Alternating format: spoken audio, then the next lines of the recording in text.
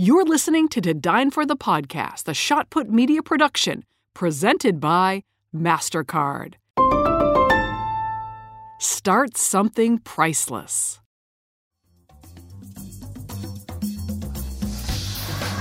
What's better in life than a bottle of wine, great food, and an amazing conversation?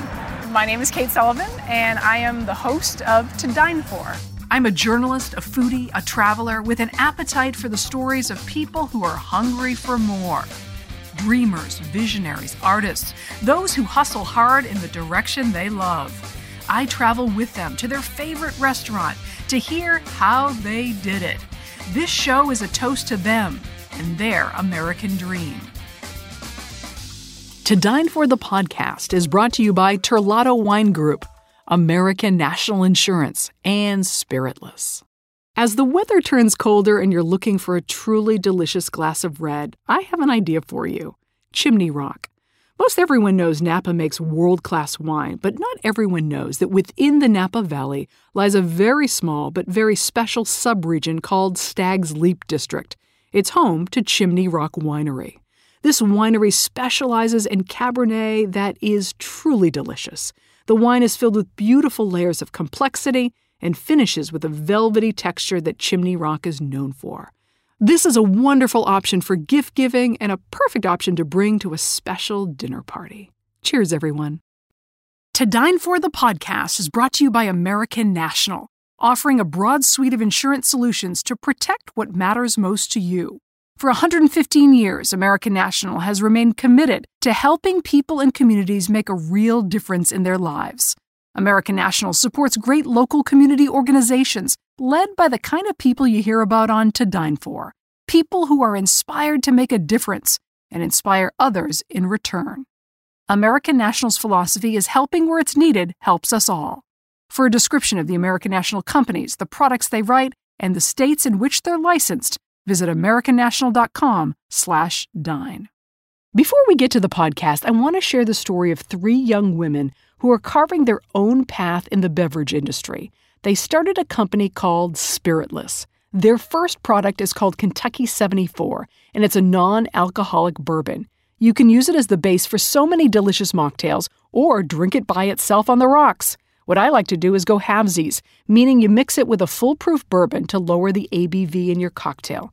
I put a little honey, cinnamon, and an orange slice, and it is truly delicious.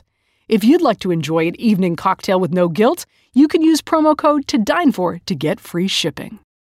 Welcome to Dine For the Podcast, where we meet the world's most creative and innovative minds at their favorite restaurant. On today's episode is Beth Garrabrant. Even if no one ever sees pictures that you're making, I think that you just have to do it. If it's inside of you, you have to do it. And it doesn't matter what camera you have. You just have to go and take pictures. Beth Garrabrant is a photographer whose work is distinct, timeless, and empowering. She was born in Connecticut but grew up in Illinois, and she draws her inspiration from suburban surroundings and humble homes. Following the passing of a friend during her high school years, she realized she didn't own many photos that captured their friendship.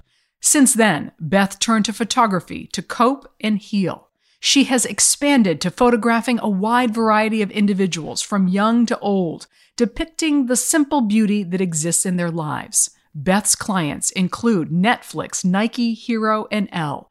She's also worked with A-list actresses like Emma Stone and photographed Taylor Swift's album art, including Folklore, Fearless, and Red. Beth captures the essence of what it means to be candid and vulnerable through art. Please enjoy my conversation with Beth Garrabrant. Beth, great to see you. Thank you so much for being on To Dine For the Podcast. Thank you so much for having me. I am thrilled to have you this morning and can't wait to dive into your career as a photographer. But I really am interested in going to start this podcast like I start all the podcasts, which is your favorite restaurant. If you thought about all the restaurants that you've ever been to, what is the one that stands out as your favorite? I will have to go with a Chicagoland favorite and say Portillo's. Ah, Portillo's. I love it. Portillo's. We get Italian beef, cheeseburgers, their French fries, and then finished with their chocolate cake. You got to get the chocolate cake. Their chocolate cake is unlike any other. It is so, so good. It is the best. And yes, I had that cake for every birthday growing up. And Portillo's. I love it. You grew up north of Chicago. Yes. And I'm really fascinated to find out, where was the spark that started your photography career? This past Christmas, I got my son Jack a Polaroid camera, and he spent the day bopping around the house taking photos, but he had so much fun. And I am really fascinated, as someone who is a career photographer as yourself, where did your spark begin?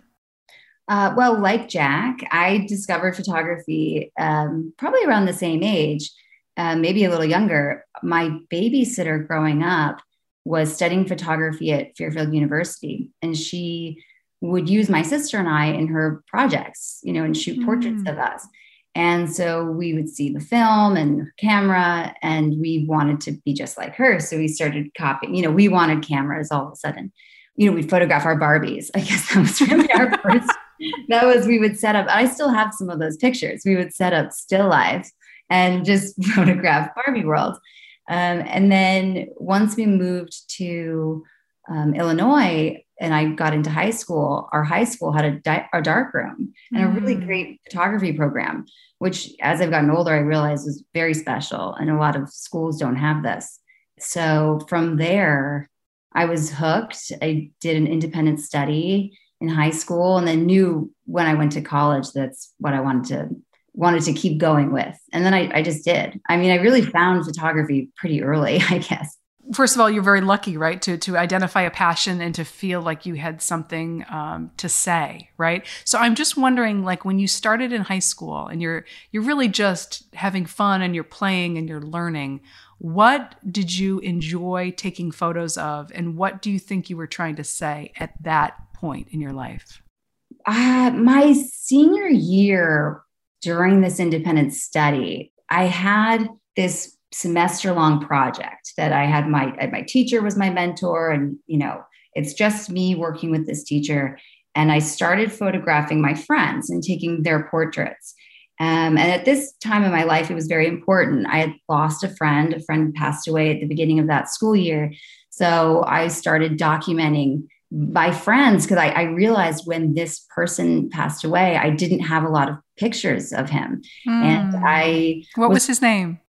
Bill, my friend Bill. And he was very much that would take my camera and take pictures with my camera. He never wanted to have his picture taken. But it really started just I became obsessive and would photograph and document my friends all the time, because I just wanted to grab as much as I could. I was already nostalgic, I think, even at a young age, knowing that time was passing, and that, of course, like the next year, we were all going to be apart. My family moved. So I was never back in my house again. And I liked also photographing my family, even in just the most mundane situations. My mom cooking dinner. Did people ever call you an old soul? A mix of old soul, and I still love dolls and everything, and a young soul. And also childlike, an old soul and also childlike. Childlike. Yes. Well, because that idea of nostalgia, it sounds like the passing of your friend Bill really set you off in a whole new direction, and that capturing images of your friend became a way to heal and to cope. Would you characterize it that way? Oh, definitely. It was a coping mechanism for me. And it was also I realized how important photography could be to me and to other people. And just having this, even if it was just the people I was photographing, that these pictures, I found 2 years ago, I went through my storage unit and I found all those negatives, these boxes. And so I started reprinting some of that work, and I sent those pictures to some of these friends, and they hadn't seen this for, not almost 20 years. It was powerful, because our lives have changed so much. And again, even those situations that seemed so maybe mundane at the time are now, they mean so much more, seeing where our lives went from there. You have become known as a photographer who really can capture a moment and can capture youth and a culture and a generation. How do you begin to do that?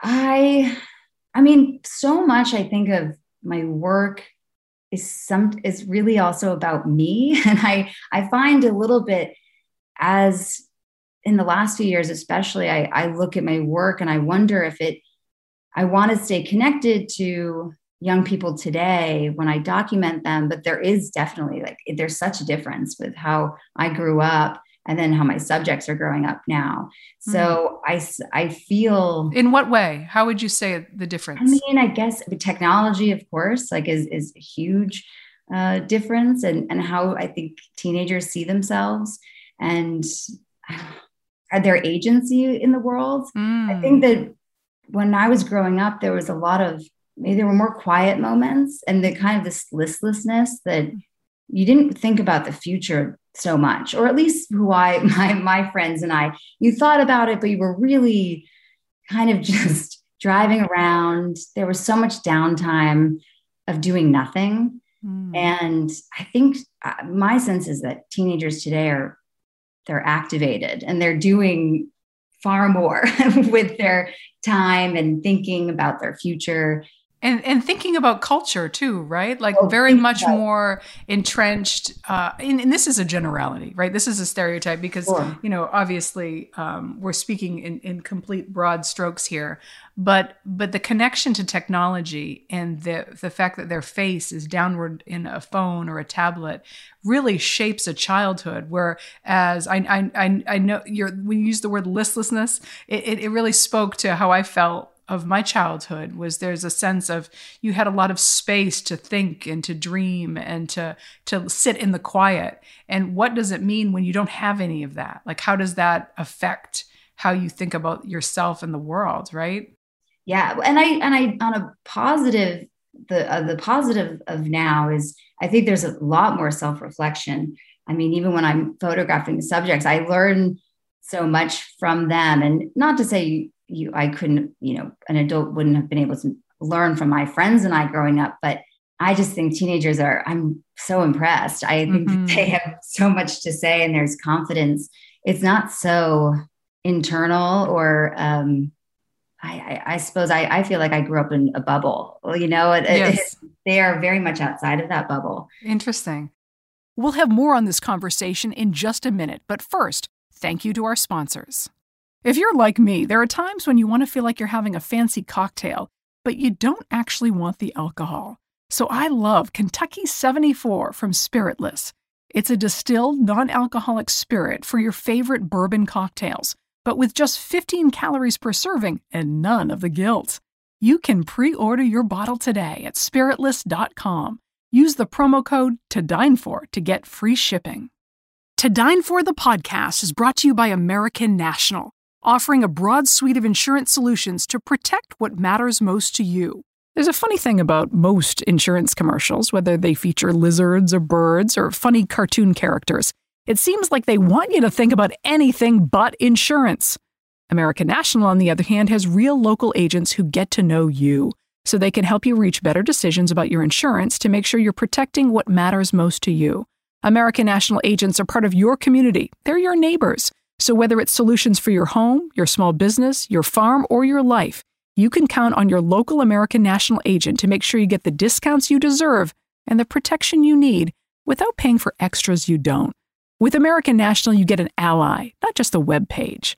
For a description of the American National companies, the products they write, in the states in which they're licensed, visit americannational.com/dine. As the weather turns colder and you're looking for a truly delicious glass of red, I have an idea for you. Chimney Rock. Most everyone knows Napa makes world-class wine, but not everyone knows that within the Napa Valley lies a very small but very special subregion called Stag's Leap District. It's home to Chimney Rock Winery. This winery specializes in Cabernet that is truly delicious. The wine is filled with beautiful layers of complexity and finishes with a velvety texture that Chimney Rock is known for. This is a wonderful option for gift giving and a perfect option to bring to a special dinner party. Cheers, everyone.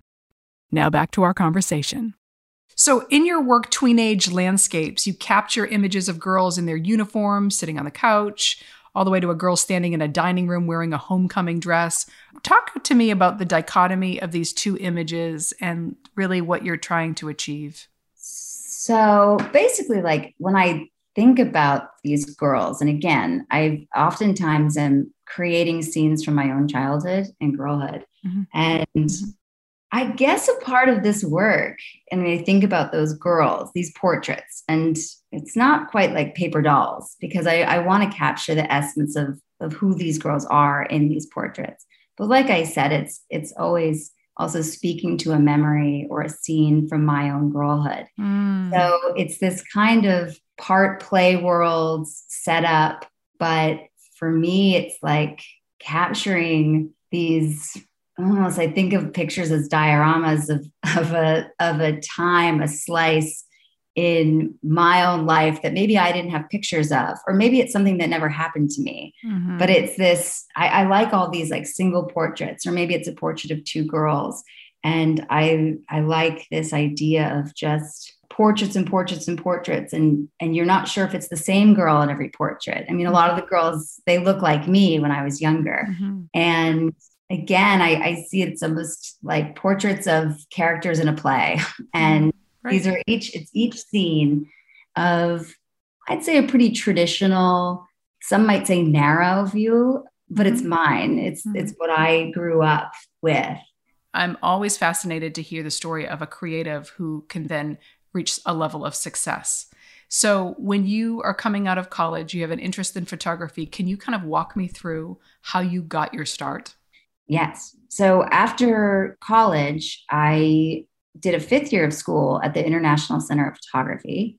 Where's that? Great. This is in New York City. Okay. Which was a wonderful introduction to the city. I was probably a little young, because looking back, I think I would so love to do that now. Because the access, the teachers you're studying with, it's an amazing experience that I definitely took for granted. Mm-hmm. But I was also one of the youngest students. And so I was surrounded by people who were already working and showing their work. And that was it was just so eye-opening coming from a school in Indiana to New York City. Once I graduated, though, I had to make money. So I ended up becoming an assistant to the babysitter that first inspired my career. She was the photo director at Travel and Leisure, and she hired me to become an intern. And so I was working in the photo department, cutting up contact sheets and working on editorial. And that became my introduction to magazines. And from there, I spent a few years in publishing as a photo editor. I met so many photographers and I learned so much from being on set. So you're on set, you're meeting all these photographers. Is this further cementing what you really want to do? Oh, yeah. It is. You're like, this is me. This is who I want to be. And I wanted it. And I was really scared because once I had entered the photo editing world, I thought, well, maybe this is what I'm meant to do. But I was always, on the side, I would be shooting personal work, or, a photo director might throw me a couple of assignments and say like, oh, do you want to shoot this? And yes, even if it could be the smallest thing. Like, could you go photograph that hot dog at a restaurant that's going to be the size of a dime in the magazine? Right. And I would be so excited. And I saved all of those. I'd be like, oh, I'm in this magazine. Yeah. So it was always the plan, but I kept putting it off because I don't know, probably fear, or I was surrounded by so many talented people. So you're exactly where you're supposed to be. You're in the trenches of the photography world, first as an intern, then getting these bit parts to photograph small things for magazines. Where was your first big break? I think it was maybe getting an assignment. I was working as a photo editor at Nylon Magazine, and I went on assignment to the Geographical Center of the United States. And the writer on that story, I ended up marrying. It's now my husband. That was a good day. It was a great trip. But the story, I was really happy with how the story came out, and people really liked it. It came together, and I remember just traveling to this part of the country that even being in Kansas, it's not so far from Illinois. I'd never been anywhere like this. And I remember just we were there for several days and I loved it. And then I thought, I don't want to be in an office anymore. Like, I want to do this. I want to go out into the world and meet people. And it's always a challenge to take portraits, or you're just kind of running around. I mean, we went around that town and befriended so many fascinating subjects. So after that, I was on borrowed time, I'd say, as working as a photo editor, because I just thought, I have to do that again. I just, yeah. What do you think it is about you, your personality, what you bring to the moment that helps you capture great portraits? I think there's always a part of you or a part of me. And I learned this from a lot of people. There's this imposter syndrome in yourself that you think as much work as you get, or maybe you do a project that everyone's like, wow, I still always feel like I have so much to learn and that I'm not quite there yet, that I look at other photographers still and I admire them and I learn so much from what they're doing. Mm-hmm. And I bring that, I'd say, into shooting a portrait. It's not a lack of confidence, but maybe it's something that is disarming. And humility? Is it a humility? Yeah. It might be that. And it's this feeling of, we're going to make this picture together. And, yes. I need you just as much as, you need me to take the picture. It's a co-creation. Absolutely. And yes. I always feel like some people a subject is giving you themselves. It's the most generous thing someone can do is to let you take their portrait, because it's kind of taking a part of them, taking from them. Yes. And for me, it's always important to, when I photograph someone, to give them that dignity and to be caring about what this picture will mean. And I hope that always comes through when I photograph someone, because you're just grateful that you're having the opportunity. You have photographed some A-list actresses. You have really been instrumental in taking beautiful photographs of Taylor Swift for her cover art. Can you talk a little bit about how that came to be and how that relationship started? That was, again, just a really wonderful experience that mirrors the other experiences of being, with Taylor, it was just the two of us photographing those albums. It reminded me of being back in school. We just had a lot of fun. The way the project came about is we had mutual friends and she liked my work. And again, that was kind of Talk about luck, right? That's a little bit of luck and talent intersecting, right? Yeah. And Taylor was just wonderful to collaborate with because she has ideas that spoke to me. And I was like, yes, let's do it. So it was a true co-creation, like you were talking about before. The two of you worked together to create those images. We worked together, but I would say, with someone like Taylor, it really was her vision. She had a vision for what she wanted. And it was fun to that day just be a part of that and see how the day went. It just really was casual. Maybe that's not even the word. It's so different on most shoots. You are, particularly if you're shooting an album cover or shooting for a magazine, there's so many people around, which I find to be awful. I get very nervous, even to this day. Yeah. Everyone's behind you, and that sense of intimacy is really hard to achieve. As someone who, shoots people in interview, we do interviews in restaurants, right? So for me, the less people I can have around, the better interview I can do, because it feels less like someone's on a stage and more like it's one-on-one. Yes. And so I completely relate to what you're saying about the intimacy of capturing who someone really is. How do you approach when you're taking a photo of Taylor Swift? There's this tension between trying to say something specific to letting the photo say what it needs to. How do you approach that? I would say it's the same when it's someone who's very well known that you're photographing, or Bob, the amateur paleontologist that I photographed in Kansas, in that you take the time if you're given that time to get to know someone, even in 5 minutes, just a little bit about them. And again, it comes back to that ideal situation where it's just the two of you. What did you learn from that experience? What did you learn about her? What did you learn about yourself? I mean, that was an enormous job for you, right, at the time? Oh, yeah. I mean, from working on Folklore, that was that first album. I'd say it was just really, again, like cementing why I love photography. That shoot reminded me so much of being back in school and this freedom of, it's a collaboration whenever you photograph anyone, but also when someone has this idea and it's so exciting to get to try to put that idea behind the camera and down to like processing film. And that was all shot on film. So again, you have no idea you have a sense of what you took that day and the pictures you have, but it's not until I got back to Texas and then you're in the dark room and you're making contact sheets and you're seeing that come back to life. That was really, I'd say, important for me because every so often you're burned out or we're exposed to so much imagery, especially now with Instagram or everything. And it can become discouraging. And you just feel like, well, there's so many pictures, aren't there? And there's so many pictures. People have taken so many pictures. Do I need to take more pictures or what am I trying to say? And I guess with that shoot, like it really took me back to process and taking it back to spending a day with storytelling and then again, going back to the dark room.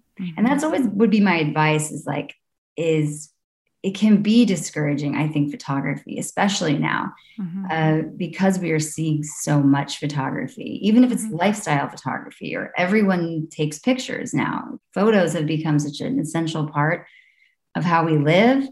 And I think it's important to log off or not look at too much too. Yes. For that reason. There's so many people who are trying to pursue something creative, whether it's photography or not. What do you say to someone, a young creative who maybe is feeling some of the emotions that you just expressed? Like, why would I become a photographer when there are so many images out there? What would you say to them?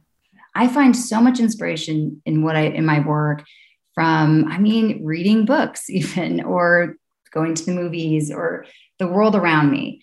And I feel like it's strange to say, if you remove yourself from looking at too much, maybe it's listening more, you'll find that there's so much. Listening to your own voice. Yeah, listening to your own voice. Even if you feel like, well, is my story, what am I saying? Am I saying anything? And it goes back to, I think, now there's so much to say, and so much to say about the world and our country and what's happening. But if you can really put the personal back in and think about your perspective, everyone's perspective is their own. And that sounds so easy. It's almost just like, okay, that seems obvious, but I have to remind myself that all the time.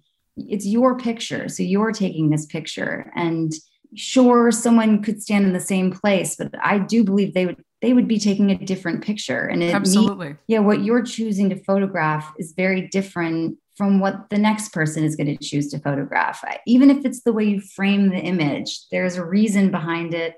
And I think having mentors is also really important. That's always kept me going. People that I admire, teachers, You went to Notre Dame, right?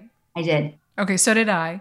And what's so interesting is I felt that it was not an environment. I loved my time at Notre Dame. Great university. Had an incredible experience, wonderful friends. But I didn't feel like it was a university that really fostered a lot of creativity.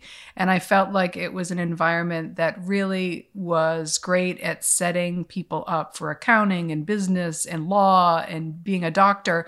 But it didn't necessarily advocate, and I'm sure it's changed now.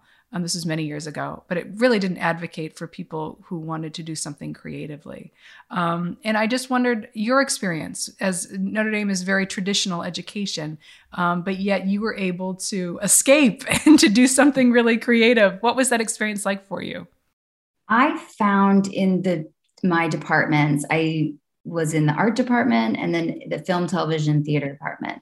And I in the art department, I had great teachers, wonderful grad students who taught, right? And my years, one of my teachers, I'm still friends with today, and it was such an amazing artist, Tara Kranick.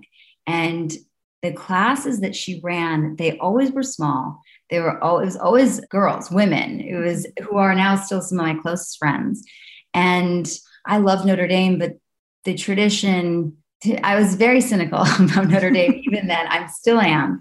And I found there was a lot of tradition that was very dated at that school. And at that time, I still think that women were a bit secondary. And to be in this art department where you would be surrounded, it was all women in these classes. It was incredible. We had the best time. I mean, being in the darkroom for me with friends that's a part of, what made me love photography, those late nights in the darkroom. Well, I think your story is a testament that, when you have a talent and an interest and a passion, it can really thrive and develop anywhere. And, you immediately think that when someone is successful in photography, they went to NYU or they went to a big city school that really fostered that kind of thought and interest and passion. But, you can actually develop whatever interest you are, wherever you are. And so the fact that you found your little corner of the world and were able to thrive is really a testament to you. We only have a couple minutes left, but I'd really love to hear, just kind of in summation, it's been fascinating to hear about your journey, but what's the message you hope to share, especially with the younger generation that you've learned through all your photography? I would say it's going back to, and it was advice that my dad gave me.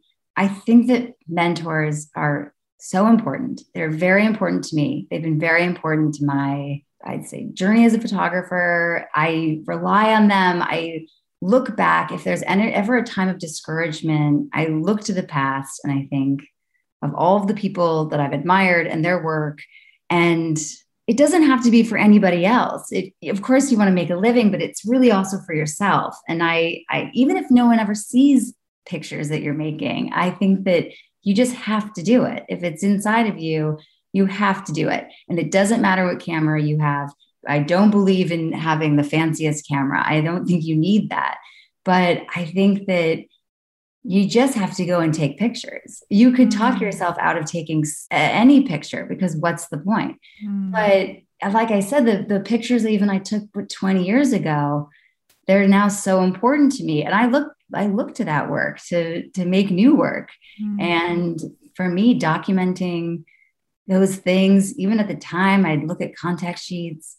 And it's funny, you also will look back at contact sheets and think, why did I choose this one? And I've reprinted pictures from rolls and thought I like this picture. I didn't like it back then, but I really like this now.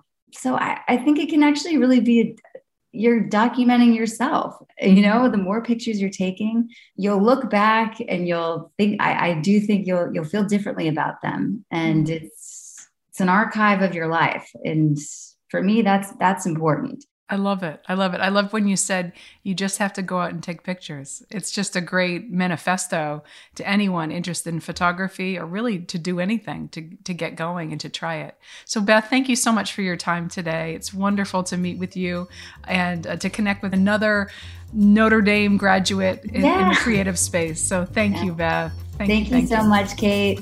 Thanks for listening to Dine For the podcast. For more information on the show, the guests, and the podcast, head to todinefortv.com. You can find us on Instagram at todinefortv and Facebook at To Dine For with Kate Sullivan. Thanks to the sponsors of To Dine For the podcast, American National, Spiritless, and Terlato Wine Group.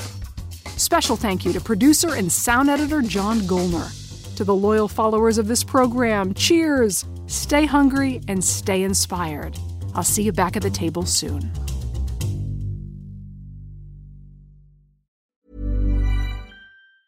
Planning for your next trip?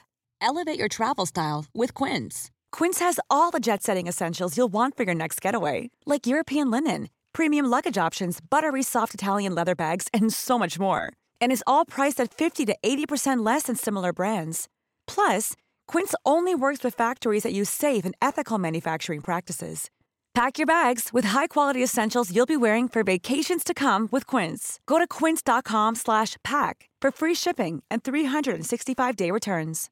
Flexibility is great. That's why there's yoga. Flexibility for your insurance coverage is great too. That's why there's United Healthcare Insurance Plans. Underwritten by Golden Rule Insurance Company, United Healthcare Insurance Plans offer flexible, budget-friendly coverage for medical, vision, dental, and more. One of these plans may be right for you if you're, say, between jobs, coming off your parents' plan, turning a side hustle into a full hustle, or even missed open enrollment. Want more flexibility? Find out more about United Healthcare Insurance Plans at uh1.com.